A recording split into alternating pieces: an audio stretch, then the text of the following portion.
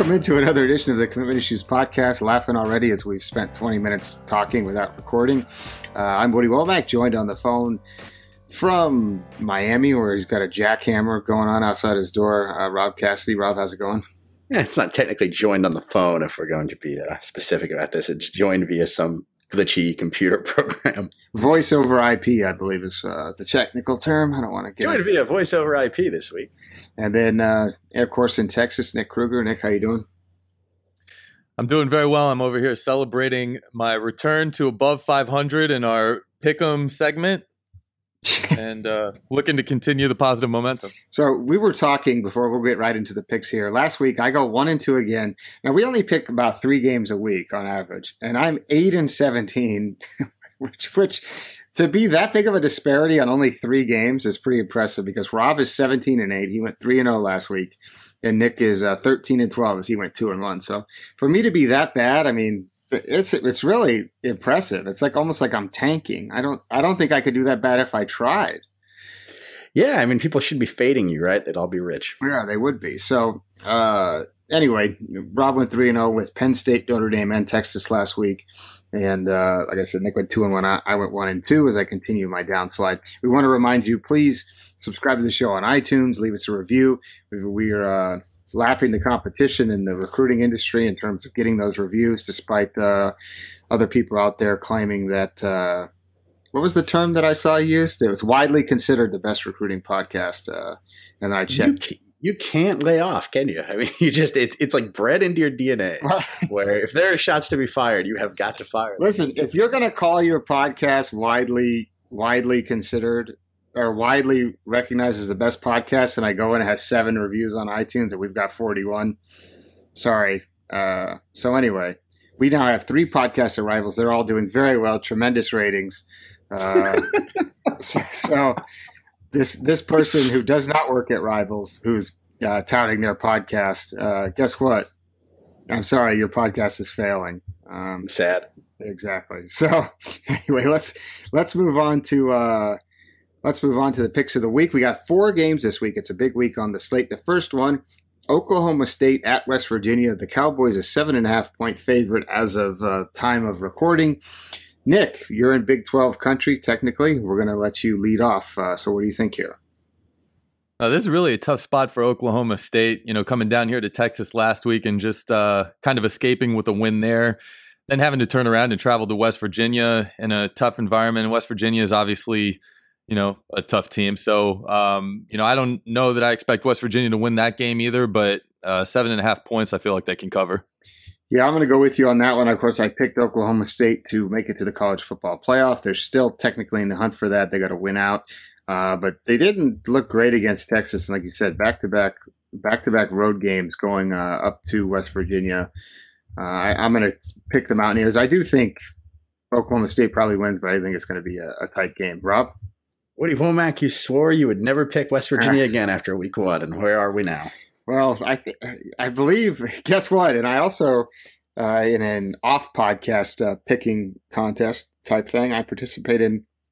I picked West Virginia to cover against Baylor, and they were easily covering and somehow blew like a 20-point lead and only won by 2 points. So I should have learned my lesson. But what do I know? I'm doing so bad it doesn't even matter.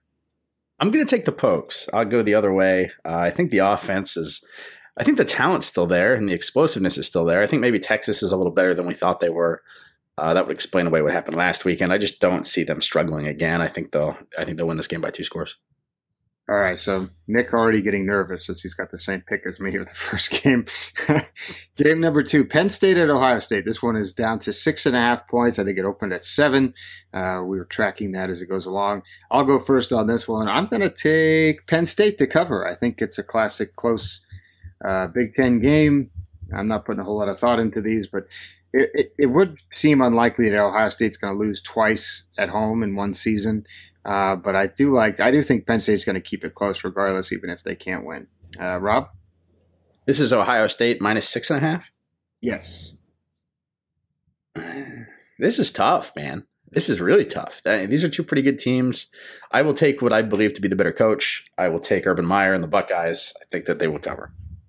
Right, he's always got to get a shot in at James Franklin from Rob. Talk about me being petty. Nick, what do you think? Man, this is a tough one. As much as my new best friend James Franklin and I get along, and I really like what Penn State was able to do against Michigan. A lot of people expected Michigan to keep it close against them, and they just totally stomped them. Both teams have a lot of momentum right now. I think I got to take Ohio State, mostly because Rob picked Oklahoma State in the last one, and you and I both picked West Virginia in the first one. All right. Look, I keep telling you guys every week I'm due for a fall from grace, man. Just because I keep winning means that the last 3 or 4 weeks of the season are going to be some kind of disaster, one of historic proportions. Well, but see, this is if we're going to get into betting minutia, this is me hedging my bets, as you might fair. say. So. Yeah, Nick's playing now for second place. He's not trying to win. He's just gonna make sure he doesn't have a colossal failure, and I somehow catch him. Next up, TCU at Iowa State. Iowa State somehow ranked in the top 25. Who would have thought? Nick's been a big fan of the coach there, Matt Campbell. Watched a lot of their games last year and said they were turning things around. And they make a change at quarterback, almost by accident, as Jacob Park left the team. So they are 6.5 point underdogs. I believe I put them as favorites here on the list. The TCU game in whatever city Iowa State plays in. Ames. Underrated town, by the way. It's an all right place. Yeah, it's not so bad. You've been there before. So, Rob, you want to make you pick first since Nick and I have already picked first. Can I pick Matt Campbell being in Arkansas next year as my pick?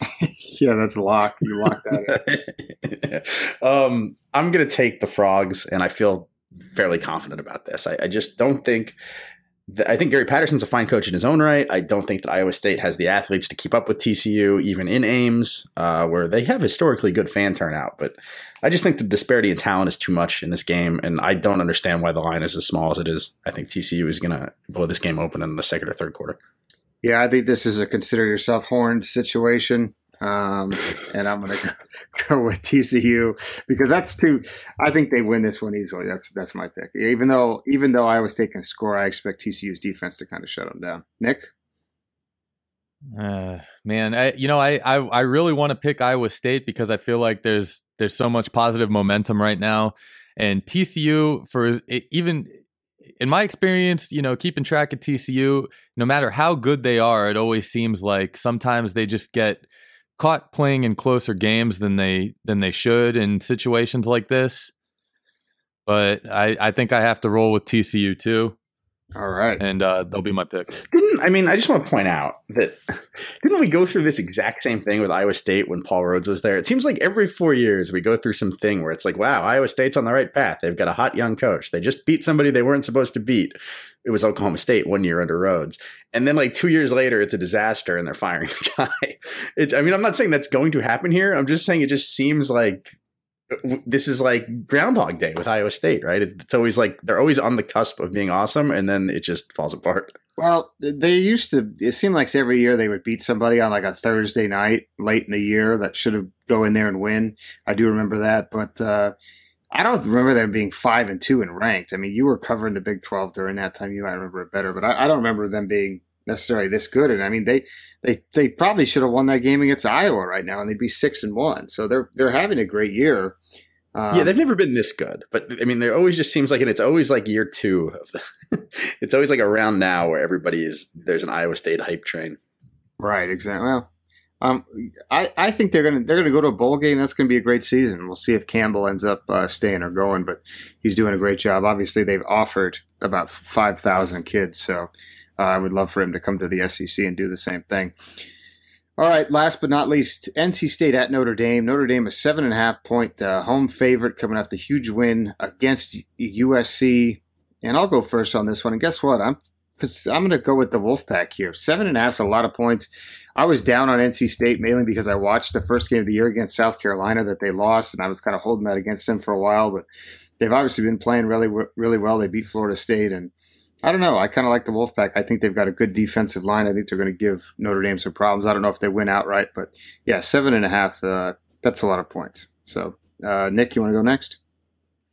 I'll also take NC State just to be spicy because I didn't even watch. I watched so little college football this past weekend, and I saw what the score of Notre Dame, but I just think that I think the Irish coming out of the bye week, they were ready for that USC game. I think this is one of these like emotional letdown sort of things that everybody talks about. And for NC State, I mean, this is a big spot for them to travel and have an opportunity to beat a storied franchise in their or program in their own stadium. So I'll go with NC State. Rob? Notre Dame has better football players than NC State, which is important in a football game. I think that I'll take Notre Dame to cover. Did I go all chalk? Did I just go all favorites?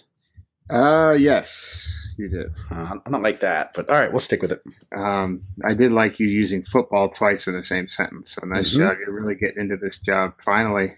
Well, it was done intentionally. They've got quality football players.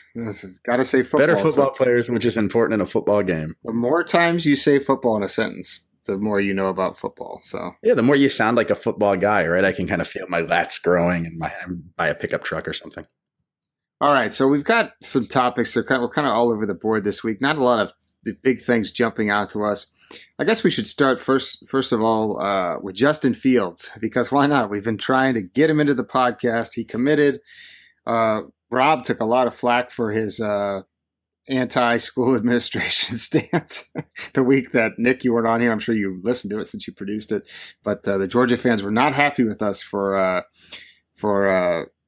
us criticizing Harrison for closing the announcement that he made. And of course, we had Jake Roos crawling through the woods in his Teva sandals, getting some audio of the event. So, to be fair, I wasn't really criticizing the decision to close the school as much as I was criticizing the fake reasons for why they did it. I mean, it's their prerogative. They want to close the school, close the school. I don't care. I just, how these people are. Well, people got real mad. People got real mad at us. Because that's something normal human beings should care about. School administrators and my view on them, so that's something to get mad about. So this week, Fields is playing, having a great game. Kirby Smart in the house to watch him. He ends up breaking his index finger, I believe. And word is he's out for the season. He's going to require surgery. There's been some talk about him maybe coming back in a few weeks and playing running back, because I don't think he's going to be able to throw with that finger injury. But obviously, he's a dynamic runner. I would probably imagine that won't happen. I mean, it's kind of sounds like a cool scenario, but you're talking about a guy who is an elite prospect. He's got to protect that hand. I mean, that hand's his future. We have some, God's gift. We've seen other quarterbacks get tattooed on their arm. So, the finger just as important for a quarterback. But, Rob put this on here. It doesn't matter. I mean, it doesn't affect his rankings. I don't think, personally, I'll start talking about, I don't think it's going to impact where he's at in the rankings. I think he's pretty much solidified the number 2 spot there. I think there was a lot of talk.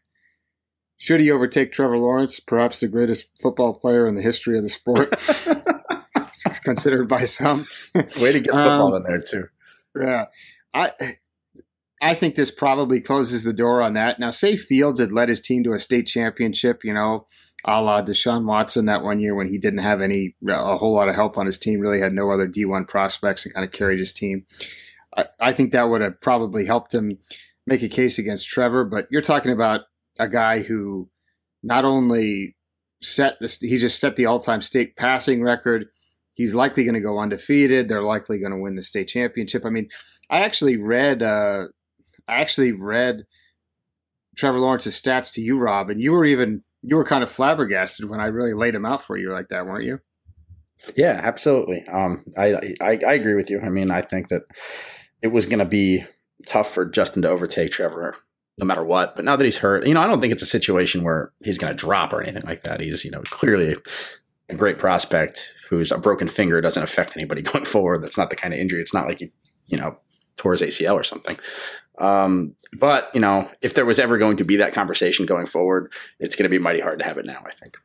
Yeah, I really enjoy the whole debate thing, the whole them against each other. I think it's a fun rivalry that they've had, especially considering that Trevor was the established guy coming in. Real quick, let's read off Trev's stats. And the criticism is that maybe he doesn't play the same type of competition as Fields does. And I know Fields is in a higher classification, but I mean, this is, football in Georgia. It's not like he doesn't play a pretty competitive schedule. And it's not like he's surrounded with D1 players either. So this year, Trevor has completed 73% of his passes, which is pretty impressive, averaging almost 300 yards a game, 34 touchdowns, 1 interception.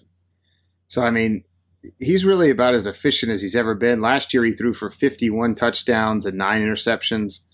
The year before that, he went for 43 and 4. Yeah, he's about to break our boy Watson's records too, right? Right. He already broke the yardage record. He's got 13,000 career passing yards, which that's incredible. I mean, this is not, those numbers, especially in the state of Georgia, are really something. He's got 154 passing touchdowns to just 21 interceptions in his career. And actually he's got, guess what? He's averaging 7.5 yards a carry this year too, getting outrun it a little bit for Trev. So I think that. And the best part is when somebody asks probably Dabo or who, I assume he's going to sign in Clemson, about him on signing day, instead of throwing out those statistics, he will say something like, he's a football player, and that's what we'll get. Well, he is a football player. This guy just plays football, and those numbers are incredible. So Fields has got equally impressive numbers. I think, especially last year. He's going to throw for 2,000 yards, rush for 1,000 more. So this is just amazing to see these two guys come up and put up these type of numbers. And it's a fun debate. Number 1 and 2, we've had some trouble over the years with projecting quarterbacks, especially. You never know how guys are going to fare when they get to the NFL. A guy like Christian Hackenberg, we ranked as the top guy. He went to the NFL. He hasn't had a ton of success. He got a little shell-shocked in college, I think. So it's also not fair that he got drafted by the Jets. That's never going to help anybody. Right, exactly. It's a fun debate to have. We wish Justin the best. Obviously, it sucks for him to get hurt, especially a finger injury like that. I don't know if he'll be back in time for the All-Star game. Like I said, I wouldn't be surprised if he just opted to get healthy and get ready to go enroll at Georgia. So moving on now, I wanted to talk about this with both you guys, but it involves Texas Tech. Mike Leach is sort of he's on the warpath trying to get this money that he feels like he's owed from Texas Tech. I think the situation, the way it played out, Leach got fired, as we remember, as he had, I think they fired him for cause, as what they viewed as a rightful cause when he had that situation with the wide receiver who had a concussion. I think the facts came out a little bit after, maybe disputed Texas Tech's claim.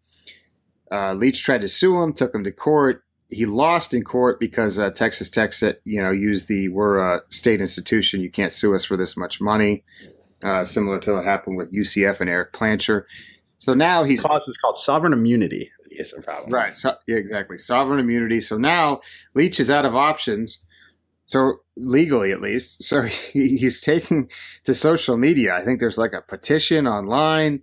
He's trying to get people to sign, tell him to pay the money. And then he tweeted this past, there's a hashtag. Oh, what's the hashtag? Hashtag pay Coach Leach. Yep. Exactly. So do you have the tweet that he tweeted on Saturday morning? Yeah, I have I have the tweet right here. So it's a graphic, right? It's not even just a tweet. He has, I assume, either made himself or commissioned somebody to design this graphic. And it's a quote of himself that says, "I led the Red Raiders to victory in 2009. Help me get justice from Texas Tech. Show your support at the rally before the game. 10 a.m. Saturday, 10/21/17, the northwest corner of Jones AT&T Stadium, at the end of the footbridge. Hashtag pay Coach Leach." And then he's holding what looks like a banner sign with the hashtag pay Coach Leach in the graphic. We had him on this podcast. If people want to go back and look for the episode, he talked about this last year. This has been stewing for a very long time. He went on for about 20 minutes on this very podcast about how Texas Tech owes him millions of dollars. And I believe he used the Game of Thrones reference. He said, what did he say? He said, "Rob, you know how the Lannisters always pay their debts?" And I said, "No, I don't watch that show." Because if you don't watch Game of Thrones, you have to tell people you don't. And he goes, "Well, they always do, but Texas Tech never does." So you can go find that interview in the archives if you'd like. Yeah, it's pinned at the top of our SoundCloud page. Actually, a lot of people have gone back and listened to it. But Nick, what do you think? Do we think this is should he just give this up? I mean, I know it's $2 million. That's a lot of money, but it's not like he's not making a pretty penny. He's probably in line for a raise or perhaps a new job, as we talked about last week. So what do you think? I mean, I thought it was odd in the season. He's playing a game he's coaching at another school to then be like, hey, there's going to be a rally. It's like, well, are you going to the rally? No. So let me just stop you because and turn the question around on you, because I already know the answer to this. Oh yeah, if somebody owed Woody Womack if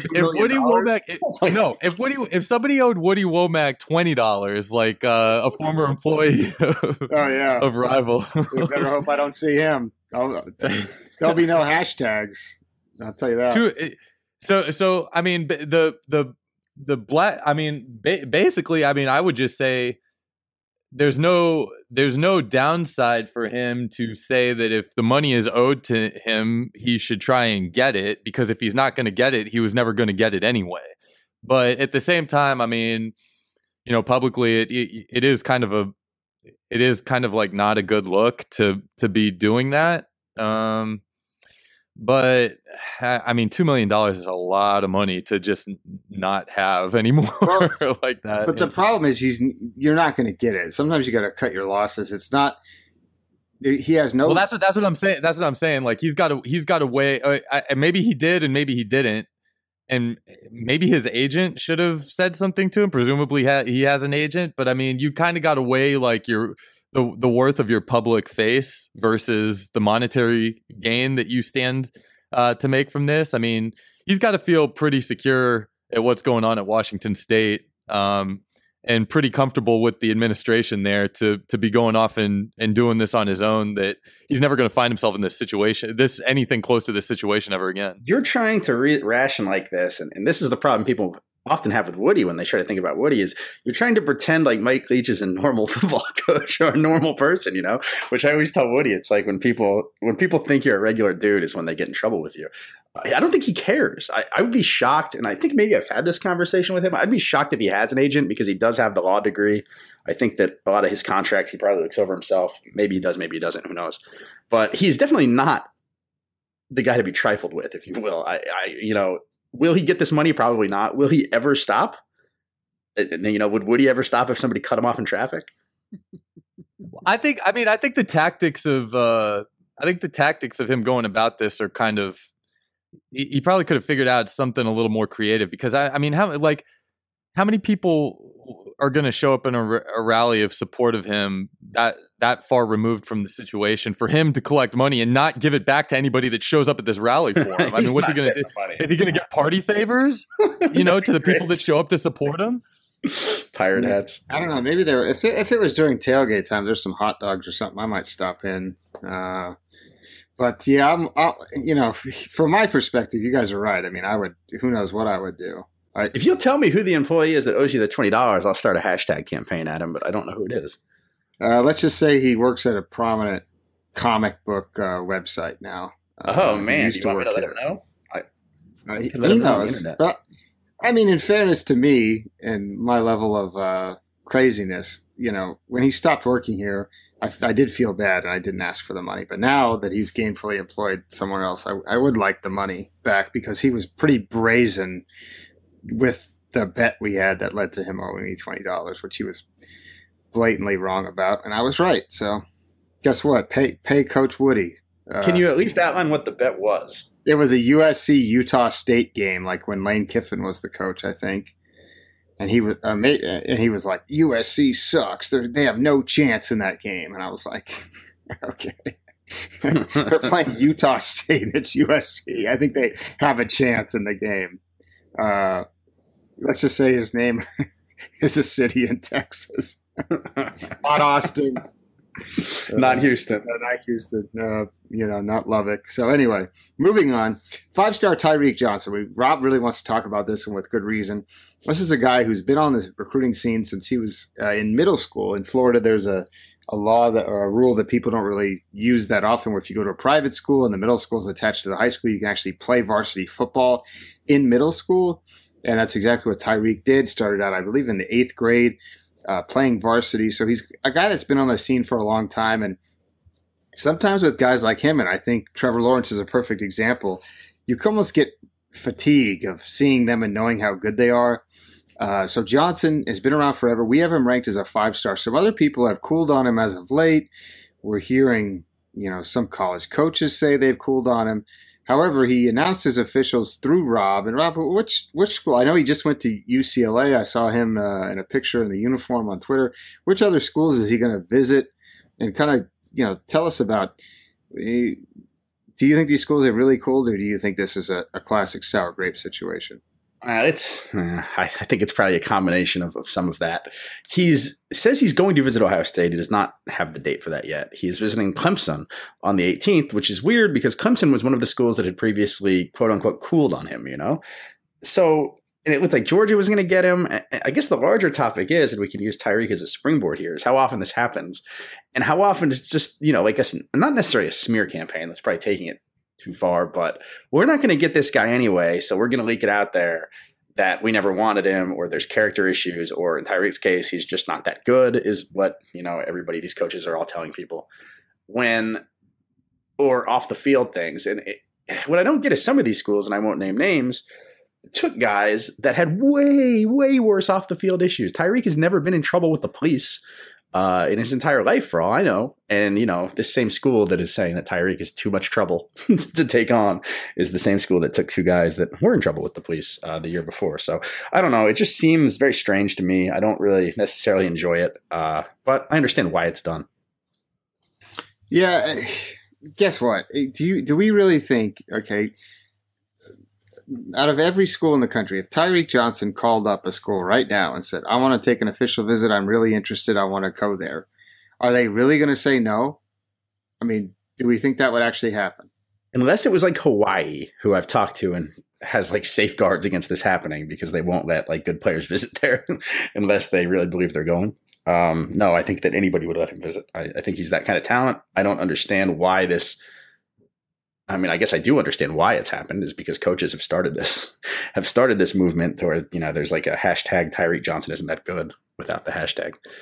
Well, here's my issue that we always run into with this. And Nick doesn't necessarily, maybe hasn't experienced this quite as much as we have since we've been doing it a little longer. You then have, local media outlets who speak to the coaches who then push the agenda that the player's not good because the coach they talk to at the school they cover says he's not good. And it's almost like a snowball effect where say you cover school X, where you talk to the recruiting coordinator at school X and he says, nah, he stinks. Our coaches don't like him. He's not even on our board. And then it almost starts to perpetuate itself in stories. And you're taking the opinion of one person and sort of, squaring it against our own eyes of seeing Tyreek being a good player for years. So I'm trying to think of other players that this has happened to, because it happens every year. And I'm just not coming up with any names. I could tell you it happens to almost every player who decommits from a school in the SEC. Their fans, coaches, and media people will say, "Oh yeah, they didn't want him. They let him walk. They weren't. Let's just say they weren't sad to see him go. Yeah, you hear a lot of that. It's kind of happening to James Cook a little bit.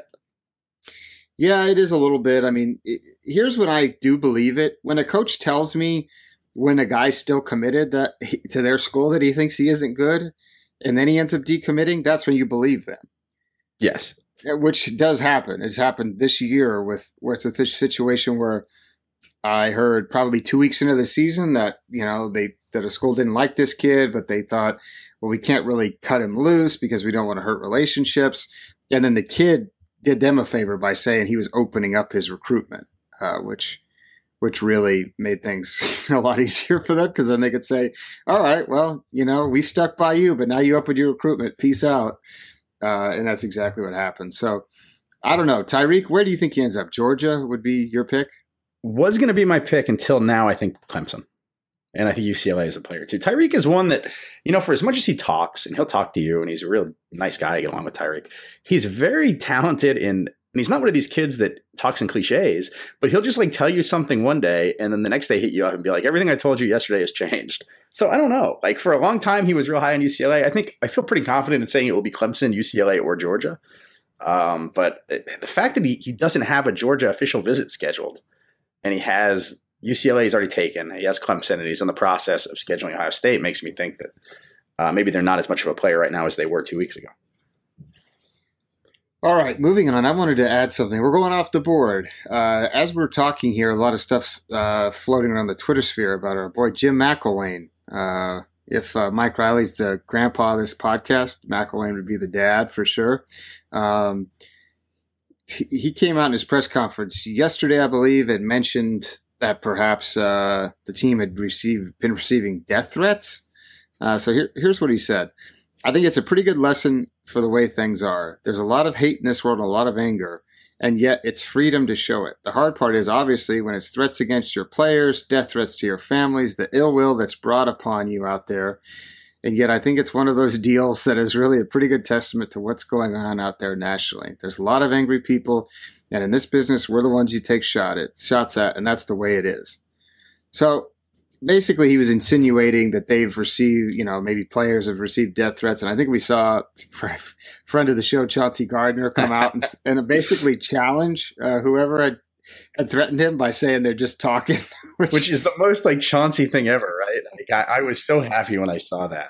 Which is great. Yeah, that sounds right.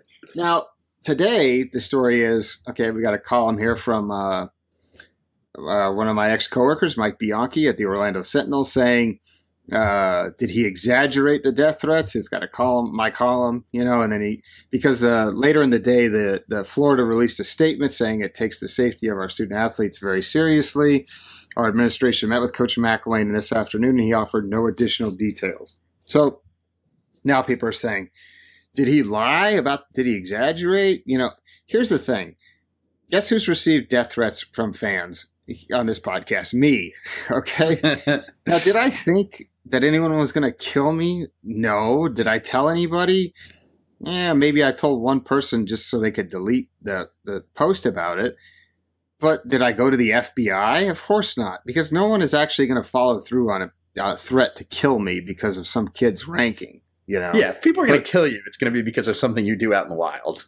Right, exactly. It's going to be for, telling somebody to F off. Yeah, exactly. Calling people names in traffic.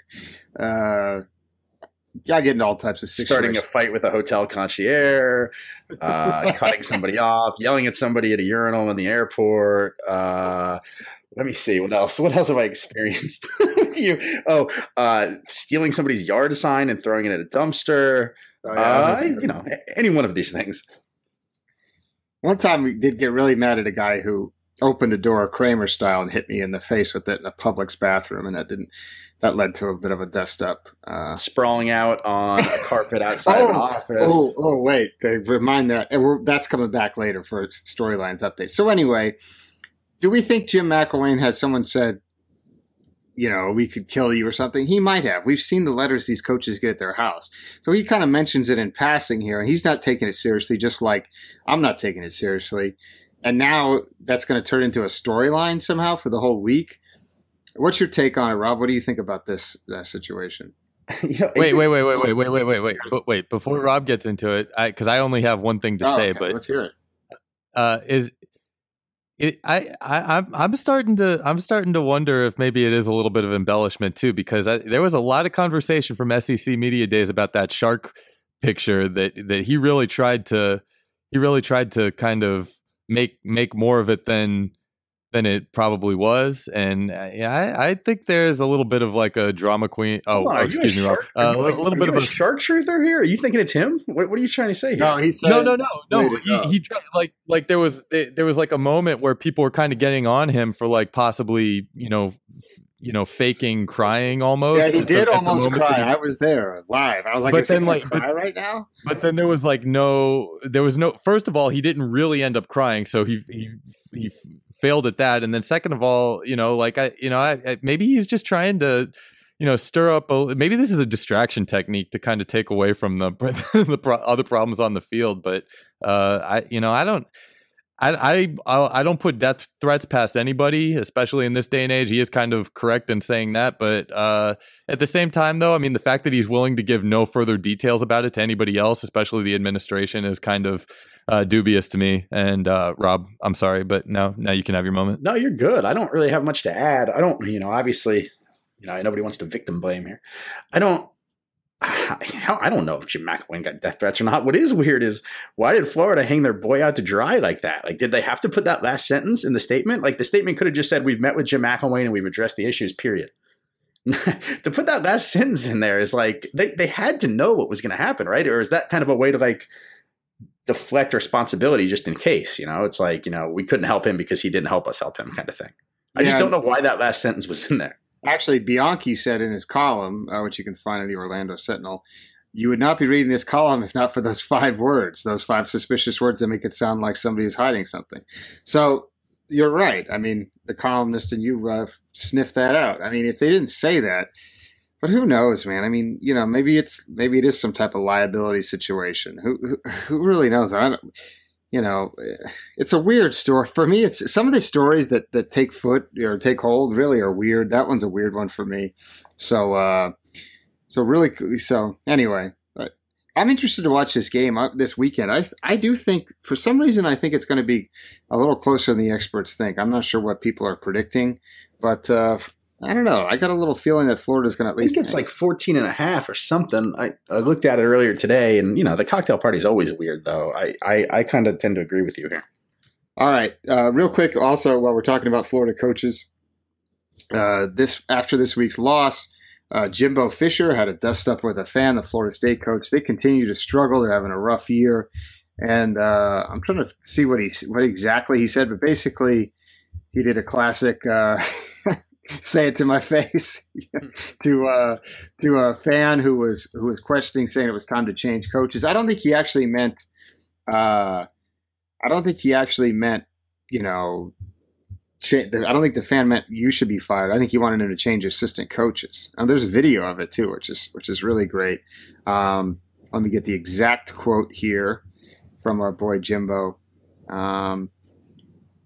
He's got new coaches is what he said. And then he said, come down here, say it to my face. So, what do you guys think? I think he's well within his rights. I'm Team Jimbo here, man. Like, if you're going to say something, I covered Bob Huggins when he was at Kansas State, and Frank Martin both, who were notorious for this kind of thing. Some guy was heckling Huggins at a game I was covering once, and he turned right around to him. He's sitting like in the 3rd row in the middle of coaching, and stares this guy in the eyes and says, I don't come to Burger King and tell you how to do your job when you're cooking burgers. So tell me, just screaming at him in the middle of a game, and it's like, good on you. If you're going to heckle a coach, you should be ready to deal with the repercussions. I mean, these are people too. We talk about that all the time. When everybody's like, so-and-so should be fired. And it's like, that's a human being you're talking about. Yeah, believe me, I know that feeling when certain people have suggested I should be fired. I mean, it doesn't feel good. And that's just on a small level.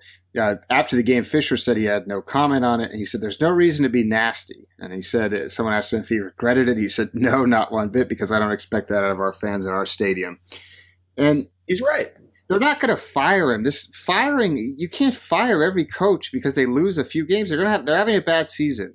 They're not firing Jimbo Fisher. Sorry. It's not happening. He won a national championship not too long ago. Right. I mean, come on. It's really getting old. So anyway, they ain't firing Jimbo. Jimbo's going to fire some shots at some fans. Guess what? If the fan came down there, would Jimbo have hit him? Had said the old "hit me"? Go ahead. Yeah, 100%.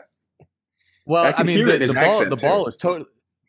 The ball is totally in Jimbo's court if something like that happens, because what do you see anytime somebody takes on the field to do like a streaking number or something like that?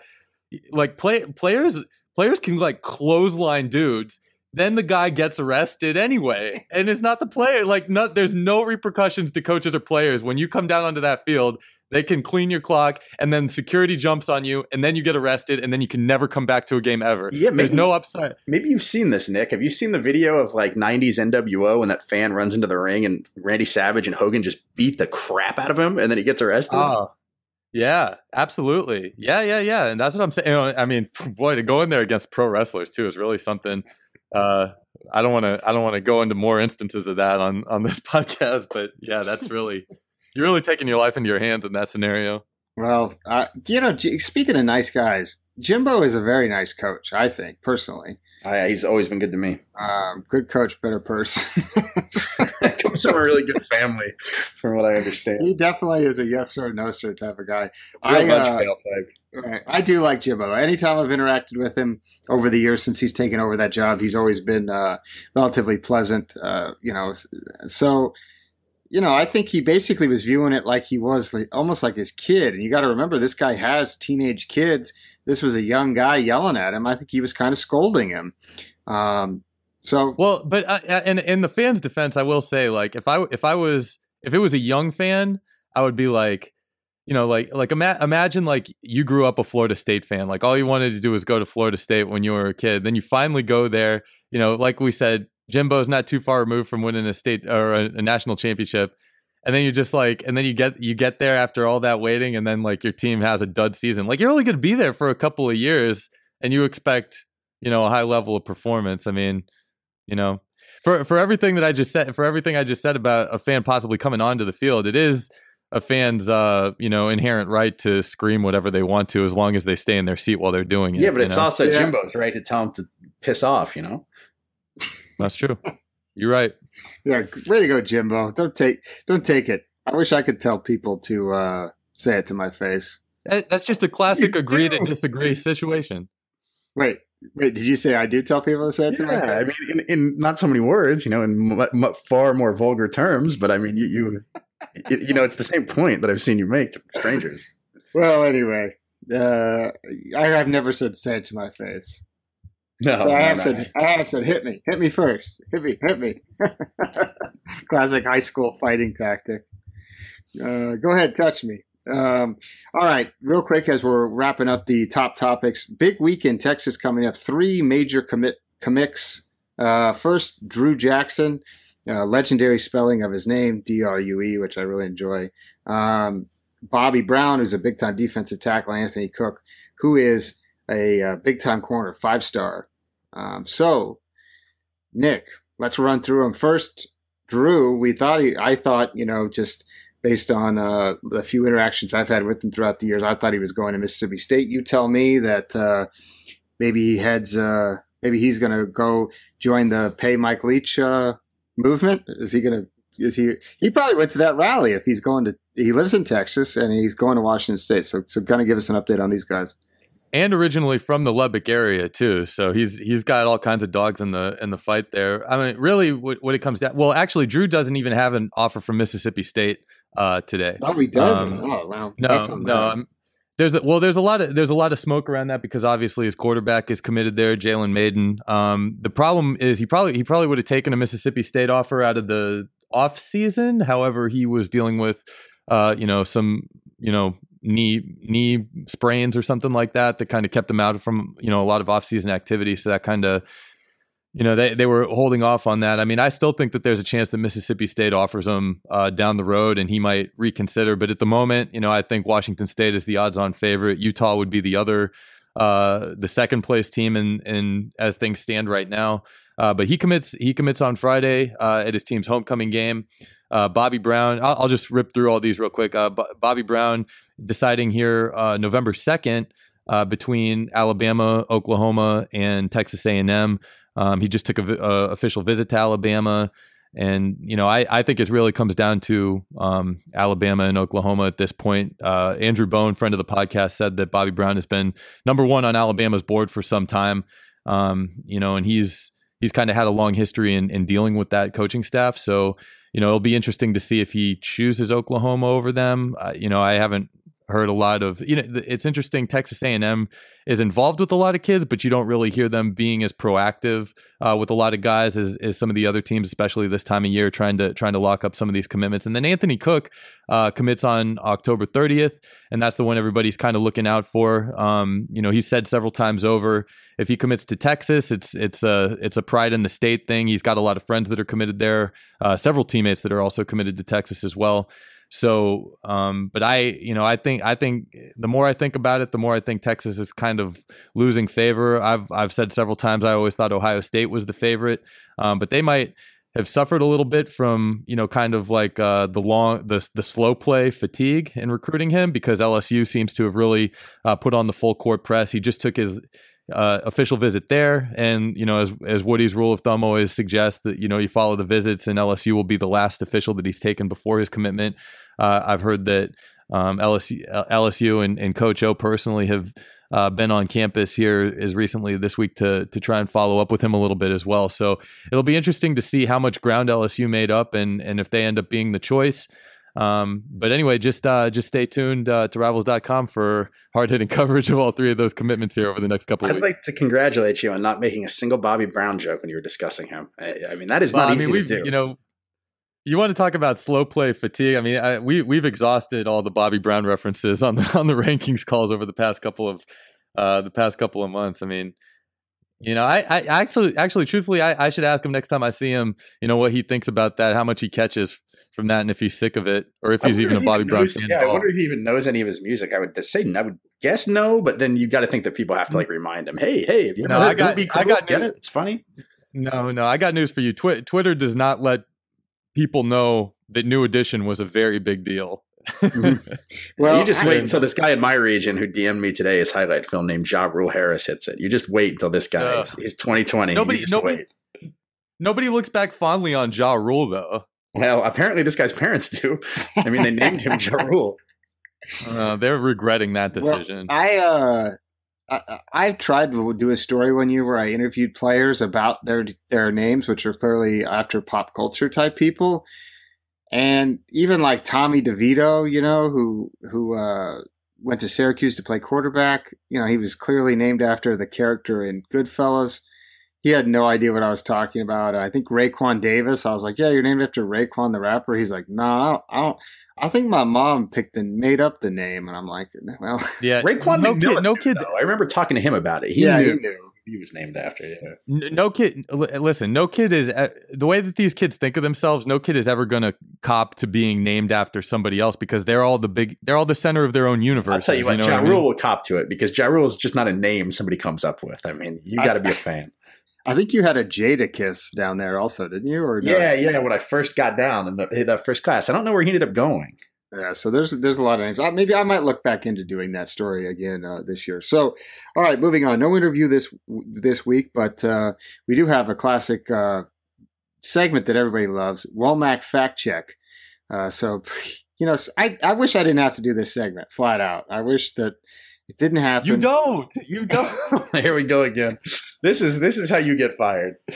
But today I'm at the gym working out with Mr. Shut Up and Train, who's been really, really wanting to come on the podcast. I don't know what he wants to talk about, but once he found out I had a podcast and he hadn't been on it, he was real upset with me about it. So maybe we'll bring him on to make fun of me for how fat I am and how much he kills me at the gym. But anyway, so I'm listening to this. I try to listen to college football podcasts at the gym, so it's almost like I'm working while I'm working out. And I'm listening to the Audible podcast with Bruce Feldman and Stuart Mandel. They go ahead and talk about Jonathan Taylor, the running back at Wisconsin, and how great of a year he's having. He's having a huge season, phenomenal season. So big that even Eric Bossi, our basketball analyst, texted me to be like, man, this Jonathan Taylor guy is pretty good. So anyway, Bruce, who's been a somewhat frequent target of this segment because of his misquoting of rankings, said, it just goes to show, Stu, the best freshman in college football is a 3-star guy. And I said to myself, I remember Jonathan Taylor not being a 3-star guy, so I thought maybe it was an industry-wide. Maybe other people didn't like him as much. Well, our website, he was the number 208 player in the country. On one of our main competitors, he was also like 267 or something like that. Now, 2 websites did rank him as a 3-star. So Bruce would be semi-accurate in saying that 2 people got it right. And the problem is a lot of people default to the composite ranking. I don't know the algorithm, but there's clearly flaws in it. I don't know how 2 people can rank a kid, within the top 300 and then somehow his overall ranking is a 3-star. But, that's the flaw with the system is you've got to, let's take some responsibility. If we're going to call a guy a 3-star guy, we can say some people thought this was a 3-star guy. Just throw in a qualifier and guess what? You won't end up getting fact checked by me on this segment every week. And then you won't end up getting a call from our boss asking why you're calling Bruce a liar. And we won't have to go through that again. Call Bruce a liar. Did not say that in any way, shape, or form. I'll talk to Bruce every week and give him recruiting stories to tell. It's just, I think it's a situation, and it happens every year, where the coaches will then say to reporters, because a lot of college football reporters rely on coaches to get information. That's a fact in the Womack fact check section. And they'll say throwaway lines like, well, nobody wanted him. This was a 3-star guy. This is just another example of us doing well at developing players. And guess what? Wisconsin does a phenomenal job.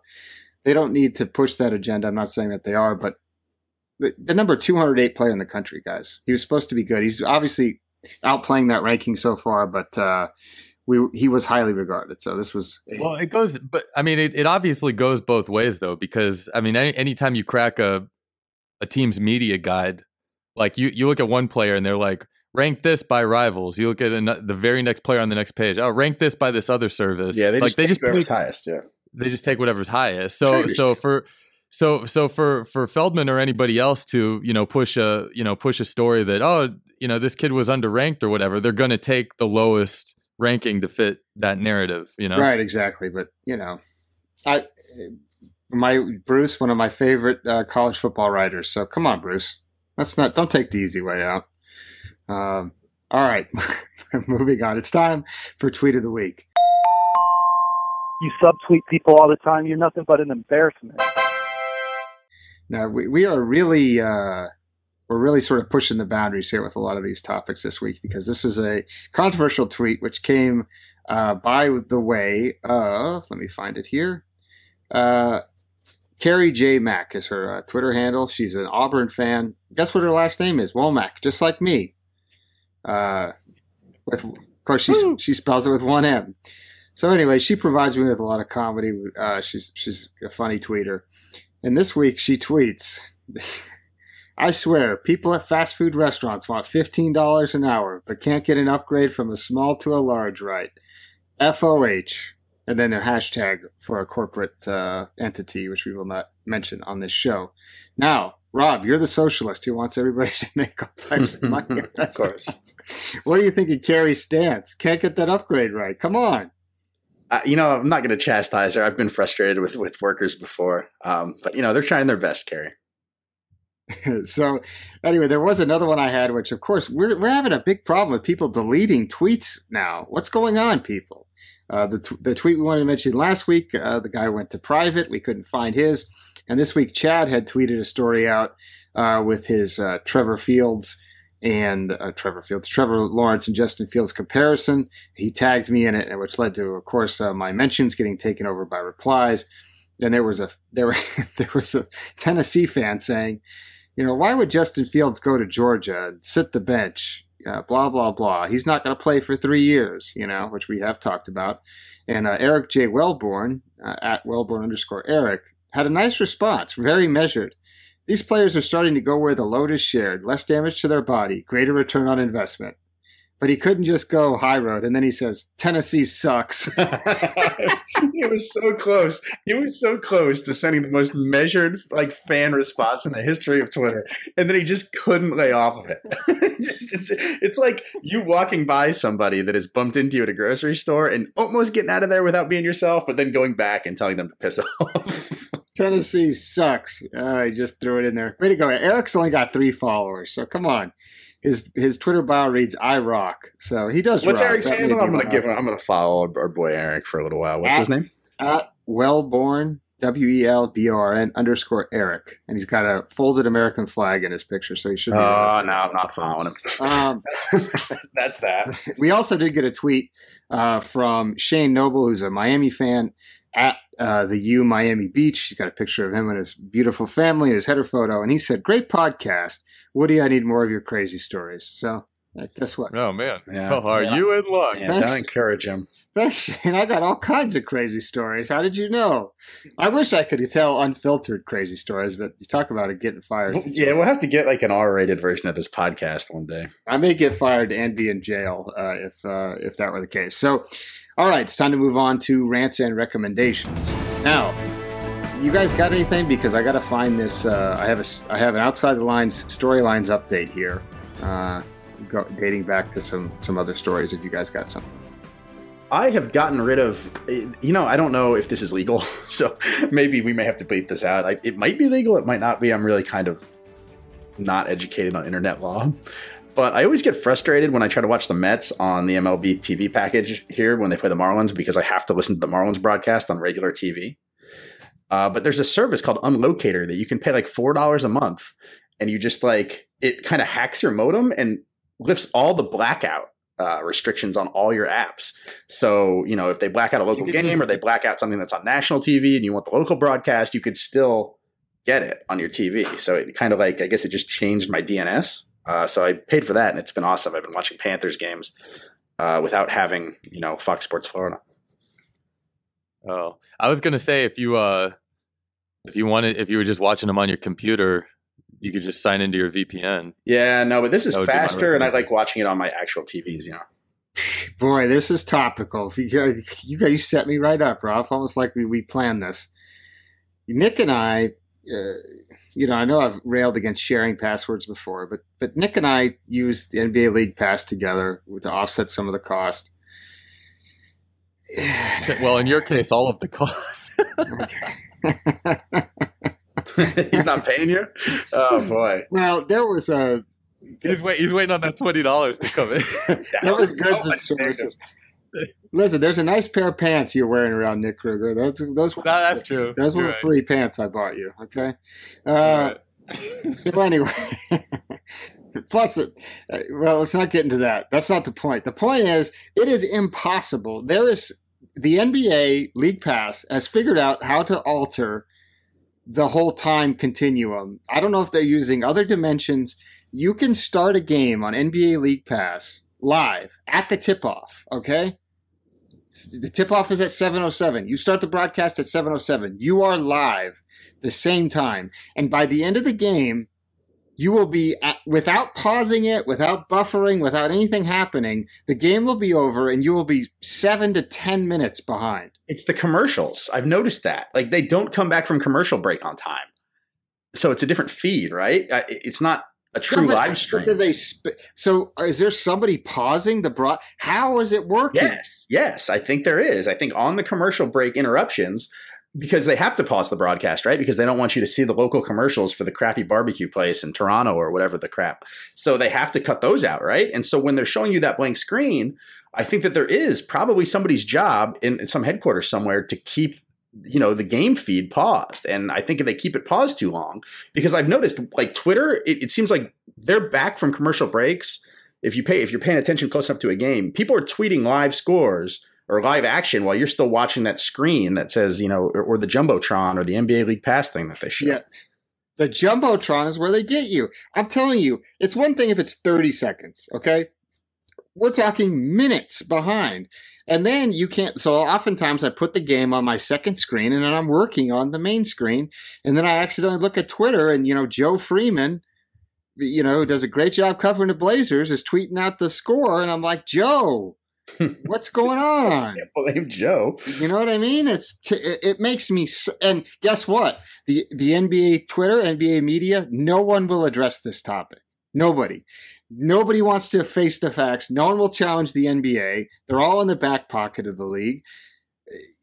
I want somebody to, because guess what? What do we have? We have stories of, League Pass rankings. These are my favorite League Pass teams. You can't watch anybody on League Pass because everything's ruined. Well, you can if you're not and this, my recommendation for the week is that we all delete Twitter because it's the worst place on the planet. But if we all actually did that, we wouldn't really have a problem. Well, guess what? I would buy a subscription for my TV, but it doesn't have it in HD. So it's like, the NBA thought to be one of the most progressive leagues, most up to date. They don't have Twitter suspend people for tweeting out clips and stuff like that.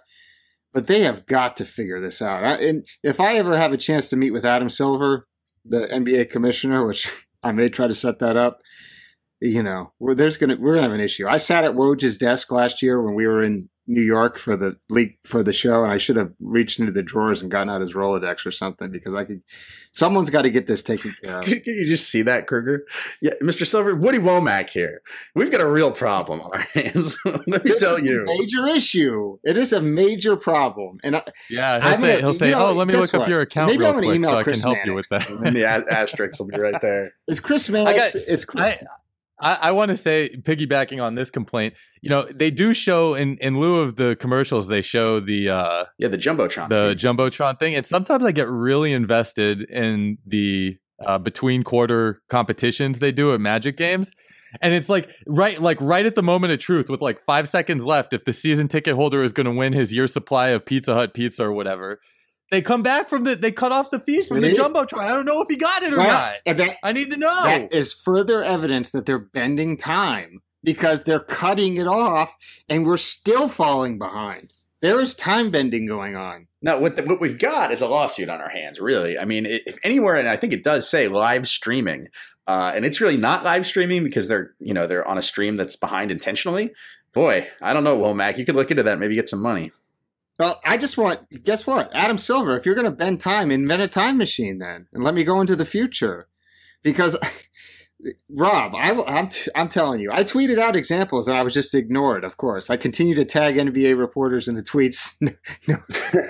Of course you do. But don't you guys have don't you have lists set up on Twitter? If you're looking at Twitter can't you just I have a list just for prospects. I'll just flip on that feed. I haven't looked at a Twitter list since I covered the Everblades. It's been a long time since I wish there was a list where it was nothing but Tony the Tiger. That's the only person I want to follow. I just want to unfollow everybody. Follow Tony the Tiger, who is the only good thing left on the internet. And it's not even him. He sucks. It's the people that replied to him. I think those are offensive, Rob. I think you might have to check on Jezebel or whatever. But no, it's cool because it's a male cartoon. I don't think so. I think we decided it's offensive and probably not. Yeah, maybe. Okay, so storylines update. We remember, you mentioned it earlier, of me being sprawled out. And how it was a big issue. We had security come. I got in trouble. We remember that, right? Everybody remembers that story? One of our most popular stories we've ever told on the podcast. Well, guess who gets an email this week?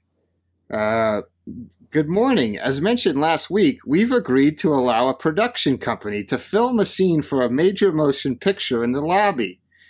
Please read below for details on how this project will impact the building as well as our access. Okay? Guess what? Tomorrow, filming will take place. Tomorrow and Thursday, between the hours of 7 a.m. to 6 p.m.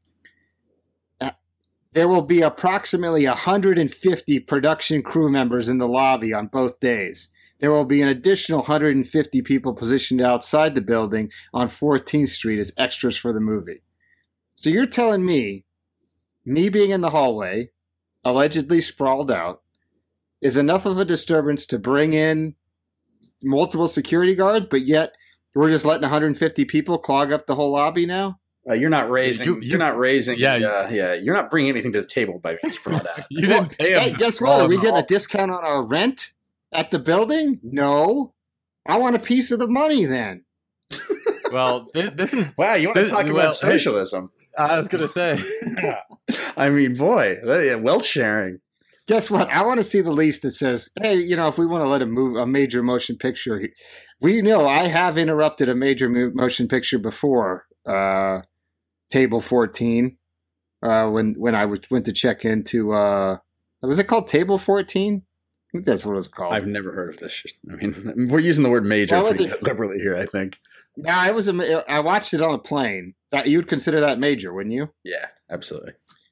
Yeah, I interrupted the filming of that movie because I went to check into this hotel, and sure enough, I was like, well, why won't they let me into the reception area? Well, they were filming a scene, but of course, I burst right in there and put a stop to that. And Stephen Merchant didn't know what to do when I came rolling in there. So I'm not a fan of this. We're sorry for the. We hope everyone shares our excitement for this opportunity. Please be prepared for a significant amount of disruption in the lobby during 2 days. You will notice an increased presence of security officers and local authority patrols. Please understand that property management as well as movie production crews are working hard to minimize the inconvenience this filming may cause for occupants. The same person who earlier in this podcast called Mike Leach petty for trying to get back $2 million is holding a grudge over a security guard asking him not to lay down in the hallway of his place of employment. Yeah, that's right. Okay, just put that out there. Before we go, and I won't describe it, but you can go check it out for yourself. I would ask everybody to, if you're not familiar with the Tony the Tiger Twitter thing, to just go to the Tony the Tiger Twitter page, the official one, and just click on one of the tweets and look at all the replies he gets. It's the greatest meme going right now. Okay, well, is it? Let's do a live storylines update.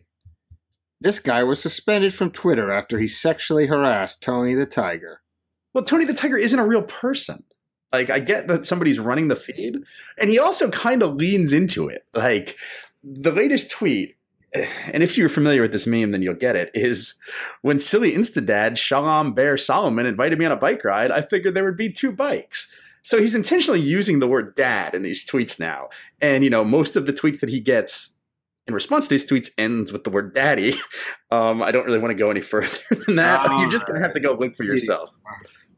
Well, Kellogg, look at this. Kellogg slams porn tweets targeting Tony the Tiger.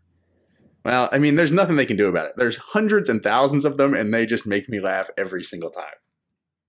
Oh, boy. And then, as I said, Jezebel, there's an article. Twitter has enough time on its hands to suspend a user for tweeting.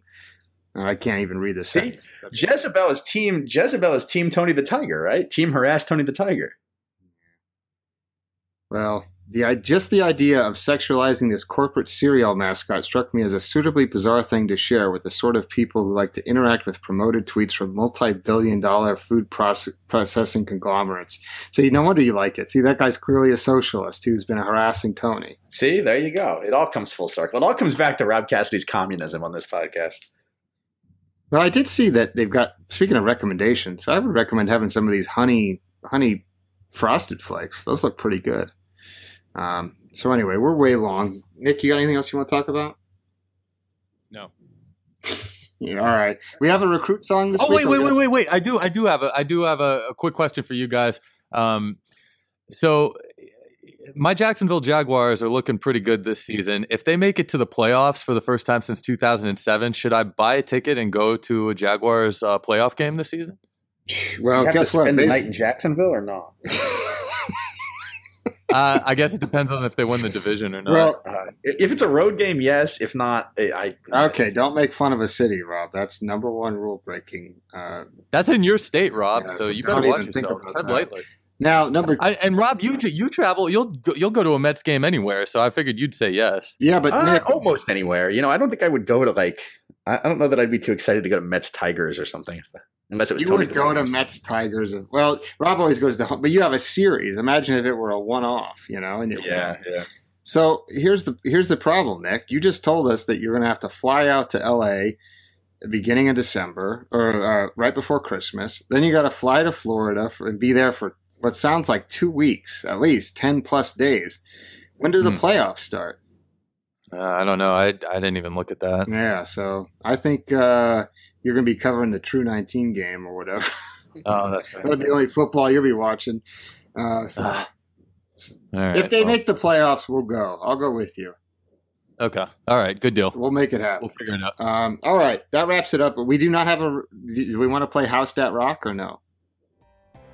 not on this one. We'll save it for next M. time. Deuce. All right. So M. Deuce is going to play us out.